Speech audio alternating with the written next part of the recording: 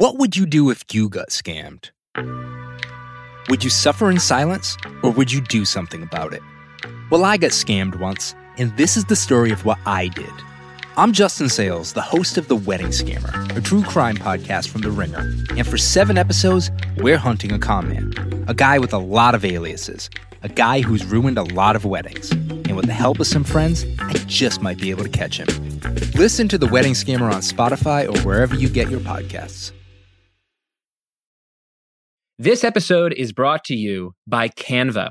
Better presentations are possible. You just need Canva presentations. With it, you can easily and quickly make stunning slides. All you have to do is start with one of Canva's professionally designed templates or generate slides with AI. Then add graphs, charts, and more from the massive media library, and you're done. It's that simple. I always think that the best use of AI in work is it does the thing that you naturally aren't very good at. And personally, one thing I'm really terrible at is making visual presentations. I'm not very visually inclined. I'm not good at picking out, photographs or abstract conceptual images to go with ideas I'm trying to put forward in presentations. So it's kind of nice to have an AI-powered tool that can help me make these presentations in literally seconds.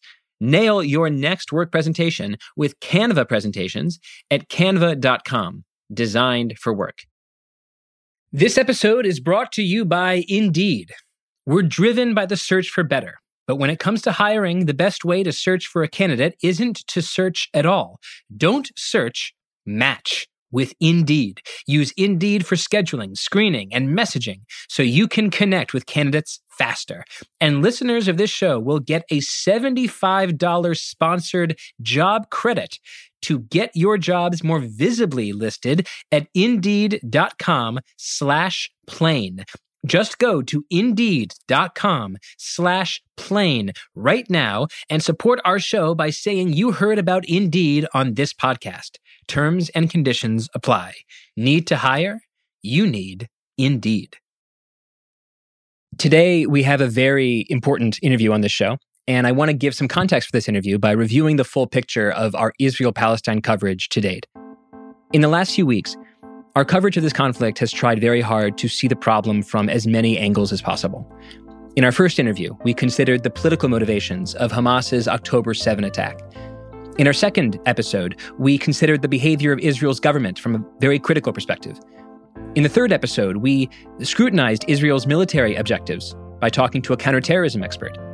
And last week, we told the 150-year history of Israel-Palestine and the origins of Hamas by speaking to 2 historians, one who was clearly more sympathetic to Israel and another who was clearly more sympathetic to Palestine. The diversity here, the diversity of approaches, with some episodes that might have sounded more like a defense of Israel, while other shows might have sounded more like a sharp critique of Israel, is not an accident.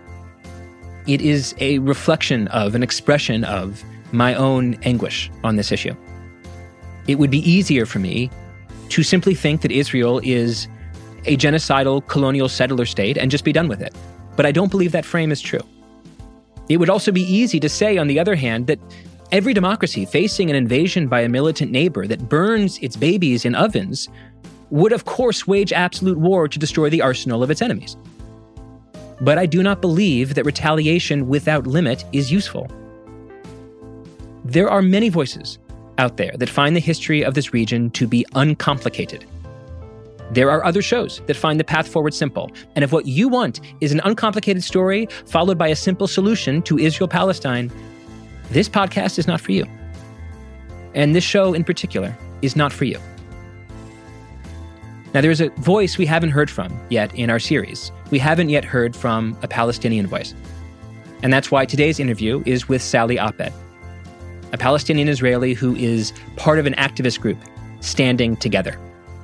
To give you a sense of what this group stands for, let me read a selection of how they describe the urgency of their cause. Quote, "The current socio-political reality in Israel is unbearable. Unending occupation feeds violence, fear, and hatred between Israelis and Palestinians. Rather than seriously address these problems, our political leaders use fear and racism to divide us. Instead of providing genuine security solutions, they deliver never-ending wars." End quote. When I read this, what strikes me is an idea so simple and yet so absent in the debates that I follow about this conflict. The governments of Gaza and Israel don't just pose a threat to each other. Their choices, their policies, their very words have made their own citizens less safe. Today, there are open letters signed by some of the world's most famous writers and actors and artists that are calling for, quote, a free Palestine, a, quote, self-determined Gaza state.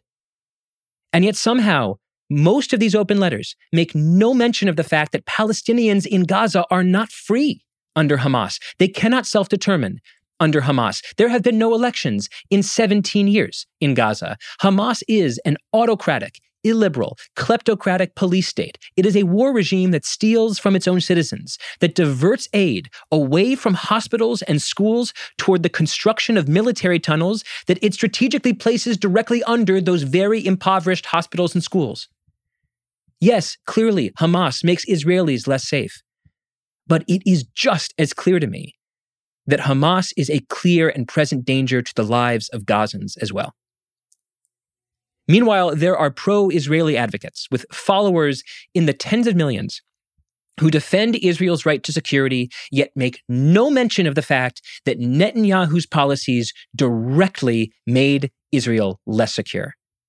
It was Netanyahu who subsidized Hamas to weaken the cause of Palestinian unity. It was Netanyahu who avoided corruption charges by surrounding himself with far-right ministers whose policies today are terrorizing Palestinians in the West Bank and decimating Israel's international reputation. It was Netanyahu and his government that shifted IDF forces from the south to the settlements, thus leaving the kibbutzim near Gaza vulnerable to the worst terrorist attack in that nation's history. Israeli defenders in the American media are sometimes so eager to dramatize the obvious danger of Hamas that they've lost sight of the deeper and almost more tragic fact that a far-right, pro-settler Israeli coalition under Netanyahu makes their own citizens less safe. And the lurid cruelty of this far-right coalition is destroying the reputation of the world's one Jewish state. It is impossible to imagine peace in this region without a multi-state solution. And it is equally impossible to imagine a multi-state solution with either Hamas or a radical Israeli government at the table.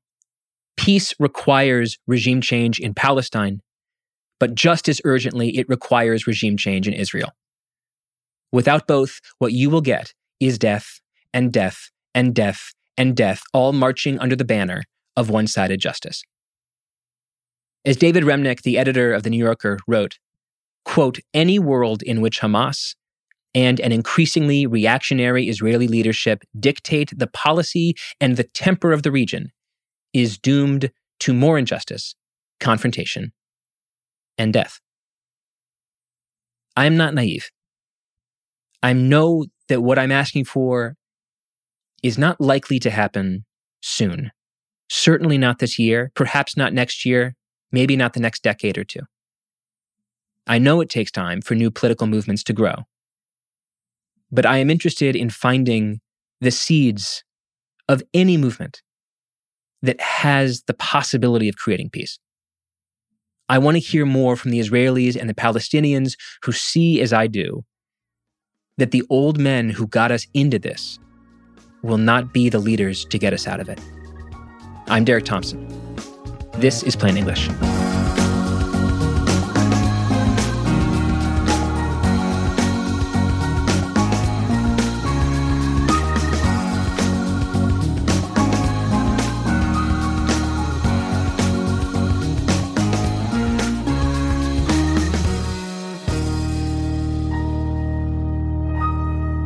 Sally Abed, welcome to the show. Hey, thank you, Derek. Thank you for having me. Before we talk about the difficulty of achieving peace and social justice in this part of the world, can you tell me on a personal level what it's like being a Palestinian Israeli at this moment? At any moment, I would describe it as a psychosis. But right now, it's just, it's almost an impossibility. It's almost an impossibility. It feels like there is this requirement for us to erase ourselves completely as Palestinians. It just seems like there is no space for us to exist as Palestinians right now in Israel. Anything that we are saying, anything that we are expressing is just not enough or not good or bad or inciting or hateful or terror supporting. We are immediately became the enemies from within.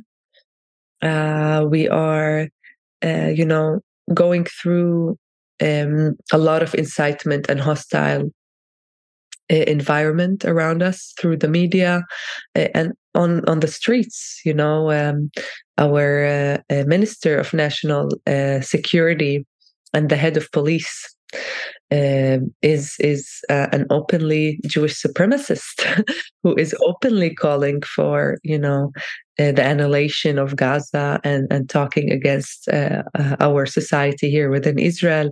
He has been distributing tens of thousands of pieces of arms, of guns, to civil organized groups, especially in mixed cities like Haifa. So there's a very, very deep sense of insecurity, like physical insecurity. And then we are seeing mass arrests, mass like firing from work, students being expelled from universities. It's a near impossible situation to exist right now. It seems like, to make it even harder, you're not just a Palestinian Israeli. You are a Palestinian Israeli who is an activist, who is a media figure, who speaks out and is a part of this incredibly difficult conversation that people are having is within Israel and around the world. Just one more question on this point. What's been the hardest thing to communicate in this moment, where on the one hand you have this horrific attack of October 7th, and on the other hand, you have this shelling of Gaza, which is clearly destroying many homes and killing many civilians. The exact number is up for debate, but the fact that there is a number is not up for debate. When you have these two sort of truths that are living side by side, what's been the hardest thing to communicate as a media representative? When I said that it's a near impossibility to exist as Palestinian right now, there's like this almost, there's zero space for me to express my pain and my collective trauma and my collective grief over my people in Gaza. And it has to do with two main things. One, the fact that the Israeli public, the media, the government, a lot of things for decades have systematically, disconnected our narrative as Arab Israelis, quote unquote, from the Palestinians. And if you want to be a good Arab, a partner, a part of the society, of the Israeli society, you absolutely cannot be Palestinian, right? And in these moments, of really the experience, the duality of experience that we hold, also experiencing the atrocities that we endured as Israeli society. Many of my friends lost dear ones. I've been in funerals. I've been going. It's been we are devastated. And we see the loss and the fear and the pain. And at the same time, we see it against us. We are like almost held responsible for it. And then parallel to that, we are just not allowed to express our own experience as Palestinians, and our own pain. And I think that's the hardest thing to portray, just for people here, especially for Israeli, Jewish public, just that duality and our right to grieve our people in Gaza. I really want to understand your perspective on how other Palestinians feel in this moment. I don't want to hold you up as someone who can magically speak for millions of people who you are not, but Last week, Senator Tom Cotton, a Republican senator in the U.S., tweeted, quote, "Anyone who claims to support the people of Gaza, but not Hamas, should remember that Gazans elected Hamas," end quote. I've seen this and other attempts to equate Gazans with Hamas. And this seems complicated to me. Hamas won a plurality of the vote in Gaza in 2006.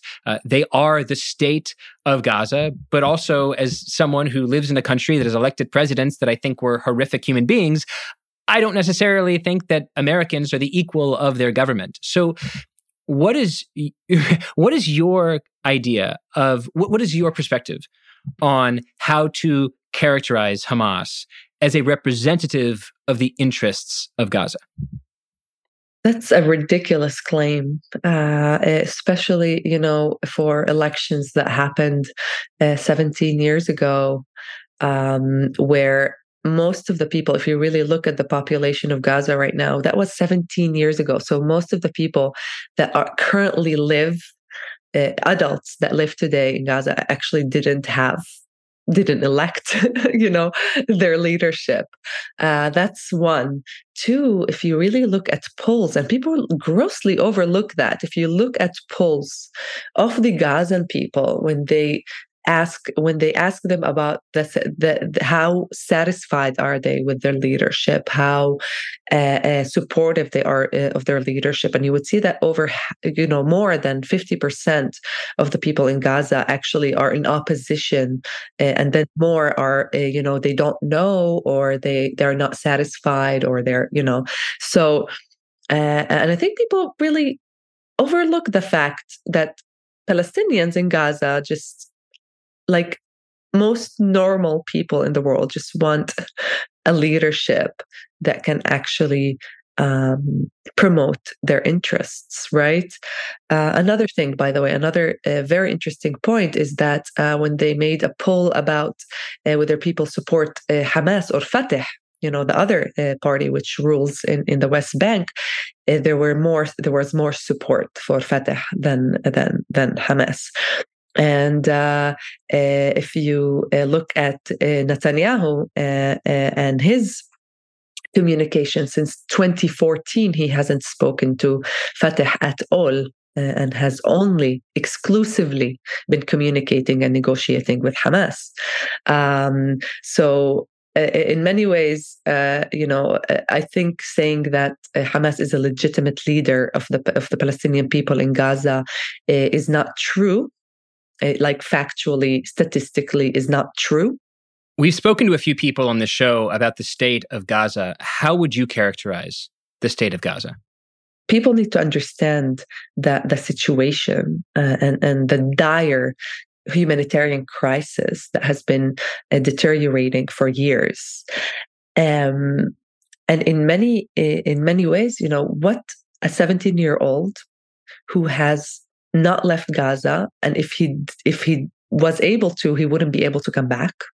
And he has gone through 9 major wars, 18 attacks total, devastating results. Everyone in Gaza, over 50% are, unemployed. There's no employment. Over 90% of kids have PTSD and anxiety and depression. So you're looking at like such a devastated, militarily controlled community of millions that are refugees, by the way. People forget that Palestinians in Gaza are actually refugees from Haifa, from Jaffa, from Akka, from other villages, which in what is now Israel. So they're like dislocated as well. Like and just putting that all together,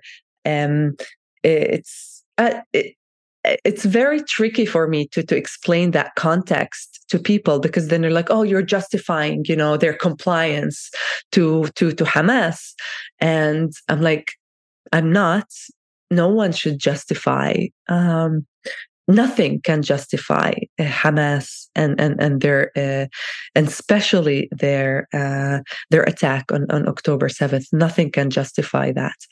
But we cannot look at this kind of population that has endured so much for so many years and be like, oh, why are you not, rioting and trying to get a new leadership? I take it you hold Israel partly responsible, at least, for the conditions in Gaza. You mentioned they're rationing all of these essential resources. To what extent do you hold Hamas responsible for conditions in Gaza as well? What is your appraisal of their leadership? Absolutely, 100%. Gaza, Hamas has been receiving millions and millions and millions of dollars, over the years for humanitarian aid, which they have not given to the people.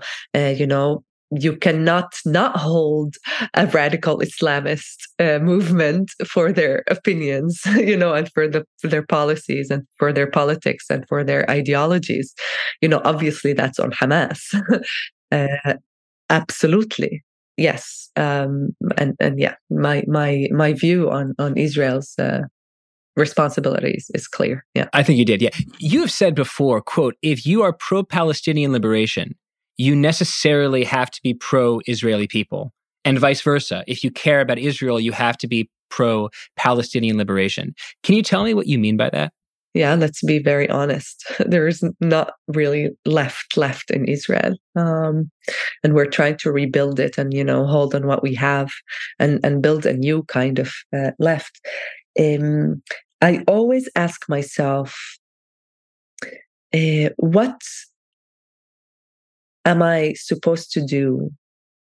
What is my responsibility as an activist, as part of Israeli society? What's my mission? Who am I convincing? Right?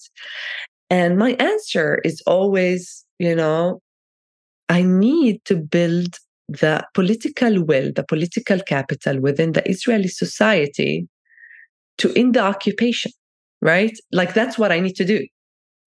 And I think that's so disconnected from the Palestinian liberation movement abroad, which grossly overlooks that critical condition of having the political will within Israeli society, right? And I cannot come to, people in Israel, to Jewish Israelis, and tell them to liberate me as a Palestinian. I'm a partner. I'm part of their society. And I also understand and acknowledge that the majority of us here in Israel have a shared interest in advancing, many of our issues here, of social and economic injustices within the Israeli society against our government, right? When I talk to people about that, and I think October 7th in many ways have highlighted that need. Many of the Palestinian liberation movements have failed to acknowledge the humanity of the Israeli people. And that is not only, morally lacking, but it's also strategically catastrophic for the Palestinian cause.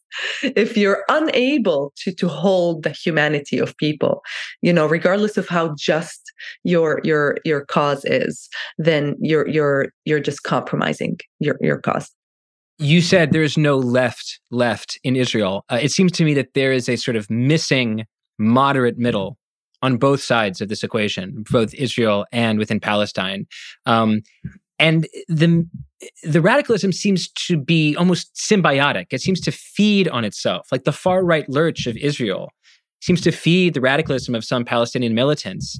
And the specter of Palestinian militant groups seems to justify and feed the political strength of the far right Israelis, which is one of the things about this situation I find most tragic, but also most confounding. I would love you to help me understand why you think the forces of radicalism have been so politically and ideologically successful in the last few years. First, within Israel, As a left-wing activist trying to bring the left and moderates onto your cause, clearly you were paying really close attention to the success of far-right Orthodox and ultra-Orthodox groups in Israel. Why do you think these more far-right groups have had so much political success in the last few years? Two things. One is really the failure of the left to actually build a popular politics, a people's politics in Israel. The left in Israel for many years have neglected the people, the social justice issues, progressive issues on the ground, and has been portrayed almost as this outsider observer who's like morally lecturing people about peace and about morality and liberalism and secularism, without actually providing real people's politics and real solutions to people's problems. And with right populism and the gradual but rapid deterioration of the left, especially after 94, after the murder of Yitzhak Rabin in 95, we saw that the left has completely lost touch. And we saw like a very gradual, with also expansions of settlements after that, which now have become completely normalized within Israeli society, right? Like settlements, illegal settlements are just not even a political issue. It's not even something that people, talk about. And this very deep idea of like, that you are expanding settlements on stolen land, and it's like normalized. It does something to the public. It does something to the Israeli consciousness, and it's like gradual normalization of this kind of regime and policies. Under the policies of Netanyahu, you've seen this dramatic increase in settlements. The number of settlements has increased along the side of military outposts. These military outposts and this sort of separation of civilian and military law has led many people to describe the lives of Palestinians in the West Bank as a kind of apartheid. How has this been reflected in like the political institutions that Palestinians have in the West Bank? Like, what is their relationship with the Netanyahu government? Well, it is divided. You have Area A, B, C, and A is the one that is mostly being settled. By the way, we need to acknowledge the fact that over 100 Palestinians have been killed since October 7th in the West Bank, mostly by the IDF, but also by settlers. There are mass political arrests right now as well there, an invasion on Jenin. In many ways, the Palestinian authorities is actually an extremely oppressive authority. If you really look in recent years, there has been some kind of attempts of resistance within the Palestinian people in the West Bank, which have been met with extreme violence and sometimes killings of assassination of activists and resistance voices within the West Bank. So when we talk, it's very important for me to place that, I am extremely critical of the Palestinian Authority in the West Bank. Obviously, Mahmoud Abbas is not a legitimate leader, Abu Mazen. And of course... Can you actually just stop there to explain briefly why you say Abbas is not a legitimate leader? He hasn't been elected since... When was the last elections? When was the last elections in the West Bank? I don't even remember. Yeah, in many ways, the PA is like an outsourced, occupation force, an oppressive force. In areas where Israel doesn't have, military presence. They have military control over everything, but they don't have military presence. Like in Bethlehem and Ramallah, the capital. The PA is doing a great job at maintaining an oppressive regime. And in many ways they have been good allies in a shared mission to suppress the Palestinian people, unfortunately. And we see Israel has the interest in making sure the PA, as it is today, stays in power. Because it is suppressing any kind of a rise of moderate liberal voices, of any kind of resistance that is beyond, the PA, the Palestinian Authority. Same thing with Hamas, by the way. Netanyahu, and this is a quote, and I was looking for it. I wanted the quote to be very accurate. The quote says what Bibi Netanyahu said. In Hebrew, I'm going to just translate it simultaneously, is whoever want to put a hindrance on the establishment of a Palestinian state absolutely needs to support and strengthen Hamas and provide them with money. That's what Bibi Netanyahu said. That's a direct quote from Bibi Netanyahu. Why do you think he said that? Because, listen, I think the existence of Hamas, and in many ways, it's such a sad, tragic thing to say right now. The atrocities that we witnessed and the Hamas attack here in the south of Israel was in many ways beneficial for the extreme right. Now, it is proven to be not very beneficial for Bibi Netanyahu because he's losing grip, according to polls. But if you look, the settler Zionist religious, movements and parties have not lost grip. They're getting stronger because they are, when you have a radical rival, your radicalism is justified. Mm-hmm. I absolutely agree with that. This is why, I said to you, and I've said before, one of the things I find most tragic about this situation is that radicalism feeds on radicalism, right? You're not suggesting that the far right had some false flag operation or that this is some kind of conspiracy. You're saying it's simply a political fact that a terrorist attack that dramatizes the danger of Palestinians and Palestinian leadership is politically beneficial to those who previously tried to demonize Palestinians and Palestinian leadership. Is that essentially it? Absolutely. Absolutely. And for many, many, many years, the Israeli public has been, taught that it's either us or them. If we let them loose, if we end the occupation, if we let them free, they're going to kill us. So this is where I would love to represent to you what I think a more conservative Israeli might say. They would say, we face an unbelievably complex dilemma in Gaza. We want to keep Israel safe. We're cognizant of the fact that we were attacked not just by a terrorist cell that lives in Gaza, but by the state itself, by the leaders. We cannot placate Hamas anymore. We have to destroy them. We have to go in there and bomb them out of Gaza and pull up the weeds by the root.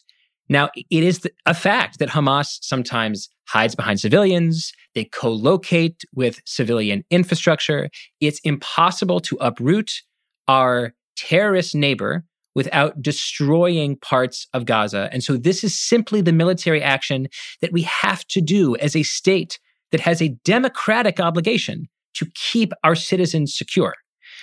How do you, in this incredibly complex political moment, how do you think about and respond to this argument, which I'm sure you are hearing every hour of every day of your life right now?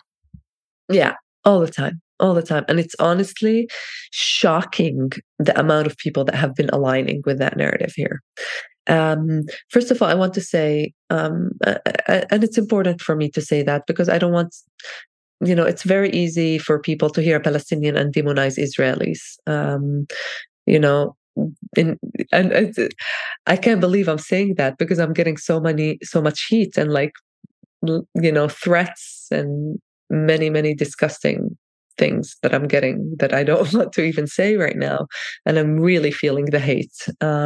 With that being said, the Israeli people right now are hurting, most of them, unfortunately, are absolutely aligned with the idea that we need to do whatever is necessary to end Hamas. Whatever is necessary. The tragedy is that the Israeli public is probably the only public in the world right now that is not exposed at all to the atrocities being conducted in Gaza. At all. At all. What do you mean by that? You mean that they're not being represented in Israeli newspapers, Israeli television, that there's a kind of media blockade of the events in Gaza? Hamas just published a video of the hostages, and they deleted it all from all media immediately, 10 minutes after it was published. All of it. From a government order. A democratic government order. It's a very, very peculiar situation to be in, that in order to justify the humanity of my people and, against the collective punishment of millions of people, I need to somehow provide expert opinion and alternative on what to do with terrorism, right? Other than, the most powerful country in the Middle East, supported by the most powerful country in the world, just using the most advanced technology, cruel technology from above, just killing people in ways we didn't even know, existed. And somehow we cannot ask for ceasefire without bringing an alternative, while completely overlooking the context of the Israeli government and the fact that they have politicians right now who are also openly talking about annihilating Gaza. Yes, Hamas has an ideology of a very, very clear ideology to end Israel, right? That's obvious. We understand the need to end that kind of ideology. I think, overlooking the fact that Israel has been in many ways advancing and strengthening the position of Hamas in Gaza, and the fact that they have not advanced any kind of real efforts into strengthening a different kind of political current, a different kind of leadership in the West Bank and in Gaza. They have actually actively prevented the rise of new leadership that can actually lead us to a more sane negotiations and actual negotiations. This episode is brought to you by Canva. Here's a writing tip for work. Don't just write. Use Canva Docs. It has Magic Write, a built-in AI text generator powered by OpenAI to help you create almost anything, from meeting agendas to job descriptions, marketing plans, proposals, and more. Canva is here to help you get it done. If you've used AI for work, for writing, for coming up with bullet points for a podcast, a meeting, you know that AI works best when you're specific, when you tell AI exactly what you want and then tell it again and again. Help me do this. Help me talk like this kind of person. The more specific you can be, the more helpful you'll find it is. Generate your draft fast with Canva Docs at canva.com, designed for work. What does it mean to be rich? Maybe it's less about reaching a magic number and more about discovering the magic in life. At Edward Jones, our dedicated financial advisors are the people you can count on for financial strategies that help support a life you love. Because the key to being rich is knowing what counts. Learn more about our comprehensive approach to planning at edwardjones.com/findyourrich. Edward Jones, member SIPC. This episode is brought to you by Indeed. We're driven by the search for better. But when it comes to hiring, the best way to search for a candidate isn't to search at all. Don't search, match with Indeed. Use Indeed for scheduling, screening, and messaging so you can connect with candidates faster. And listeners of this show will get a $75 sponsored job credit to get your jobs more visibly listed at Indeed.com/plane. Just go to Indeed.com/plane right now and support our show by saying you heard about Indeed on this podcast. Terms and conditions apply. Need to hire? You need Indeed. I want to ask you about the movement that you're trying to build. But before I do, Sally, I hope that you understand this question with the sympathy with which I ask it. I don't have an answer to what Israel should do either. But you, as a political actor, don't you feel like you have to offer a clear policy alternative, if for no other reason than to build movement behind it? Like, even if your policy alternative is just a ceasefire, I do think that you have an obligation as an activist and as a political leader to say, we're calling for a ceasefire, but here's what we're calling for after a ceasefire. Because technically, we kind of had a ceasefire on October 5th and October 6th, and then we had October 7th. And so there's lots of Israelis that, as you know, are going to worry that you're going to get October 7th every month until the end of time if you simply go back to the conditions of October 6th. So what do you say? What do you have to offer people that might be willing to join the moderate or left cause, but they want to see that a clear alternative to war exists? Do you think the billions of dollars that you guys are paying with your taxes right now, do you think the US government has a responsibility to give us a plan after the war, after they eradicated Hamas? Hamas is done. We killed hundreds of thousands of Palestinians, okay? Done. There's total destruction, second-time refugees, hundreds of thousands of people, displaced. No, Gaza is inhabitable. No Hamas. Who's taking responsibility? Do you think the Israeli government and the US government and whoever is supporting this mass killings and collective punishment right now has an answer? Sally, I absolutely do not.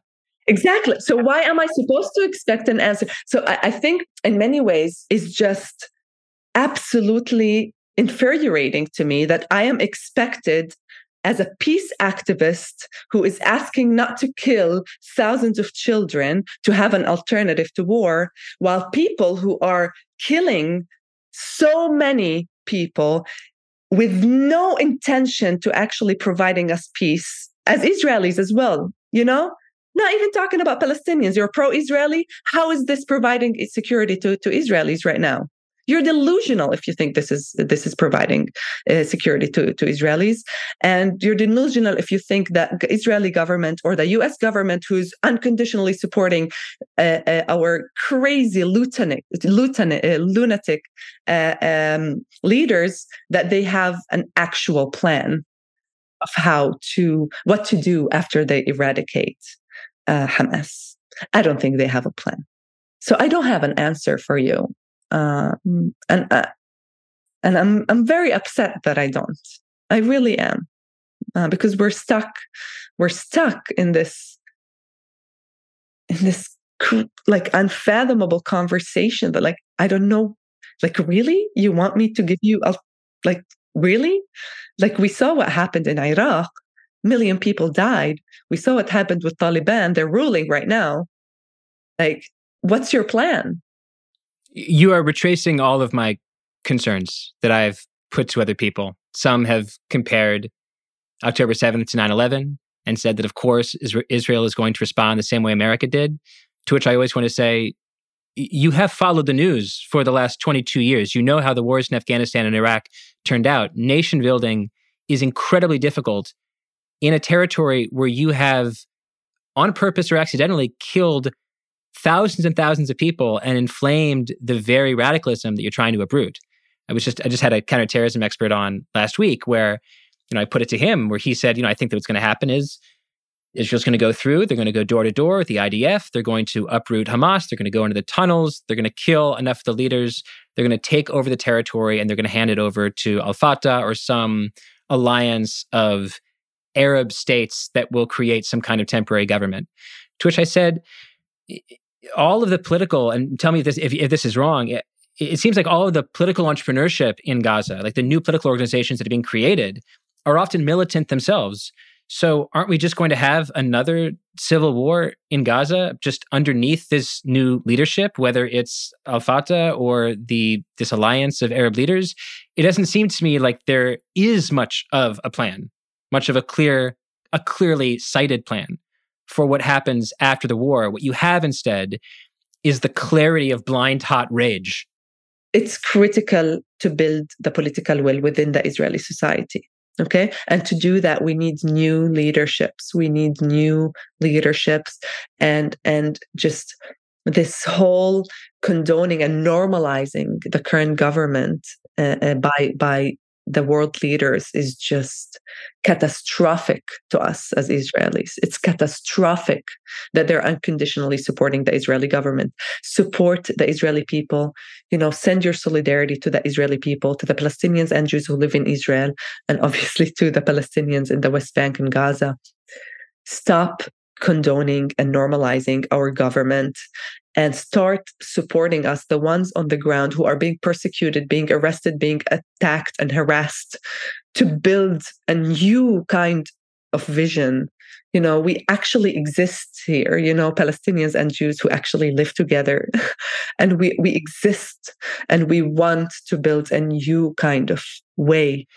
Can you tell me a little bit about the coalitional strategy that you're pursuing? How do you build enough momentum between these different parts of the Israeli center and center left to edge out the rising power of the far right that is, to my eye, pro-settlement, pro-militarism, and simply has no possibility to me of moving us closer toward a two-state solution?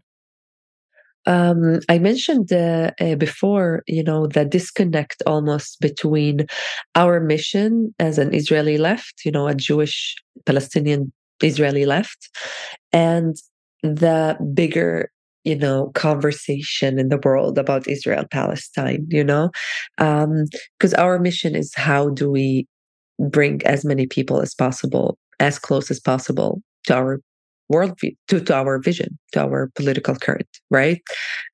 And, people start asking us, oh, so two state or one state? What about the right of return? Why don't you use the word apartheid? Are you anti-Zionist? And stuff like that. And I think people need to understand that, when you work with the Israeli public, you're actually working with people.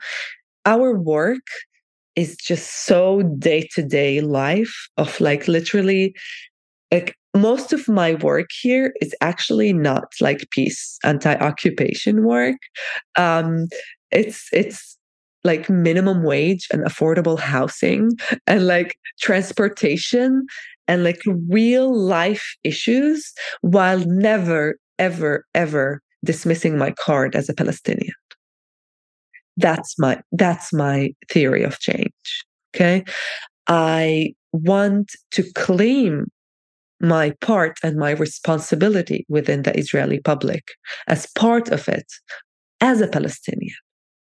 And I think creating that new paradigm, that shift in paradigm, and it's so weird to talk about this now because it just feels just so challenged, all of this, our theory of change and our mission just so challenged right now.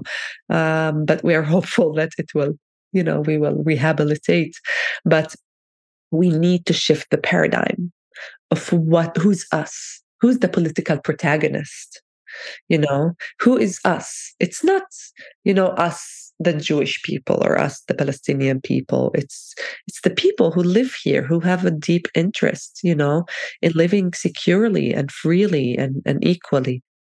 This all seems like incredibly hard work, but it also sounds to me like in the end, you are the opposite of delusional. You are betting on reality.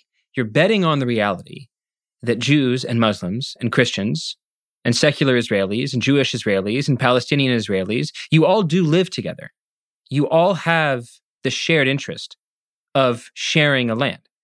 And if you can orient the Israeli public around your collective need for higher wages, better housing, solidarity, you have a chance to use that political movement for plenty to become a political movement for peace. I'm not naive. I don't think it's going to be easy. I also don't think the hundreds of, ultra-Orthodox or people who voted for the Likud, who I honestly busted my ass off to organize around minimum wage, are going to come and go to Sheikh Jarrah with me for Palestinian liberation. Okay, they're not. I'm not delusional. For the political will that I'm talking about, you need to gradually and continuously and relentlessly, move people on the spectrum. And you only can do that through real life issues.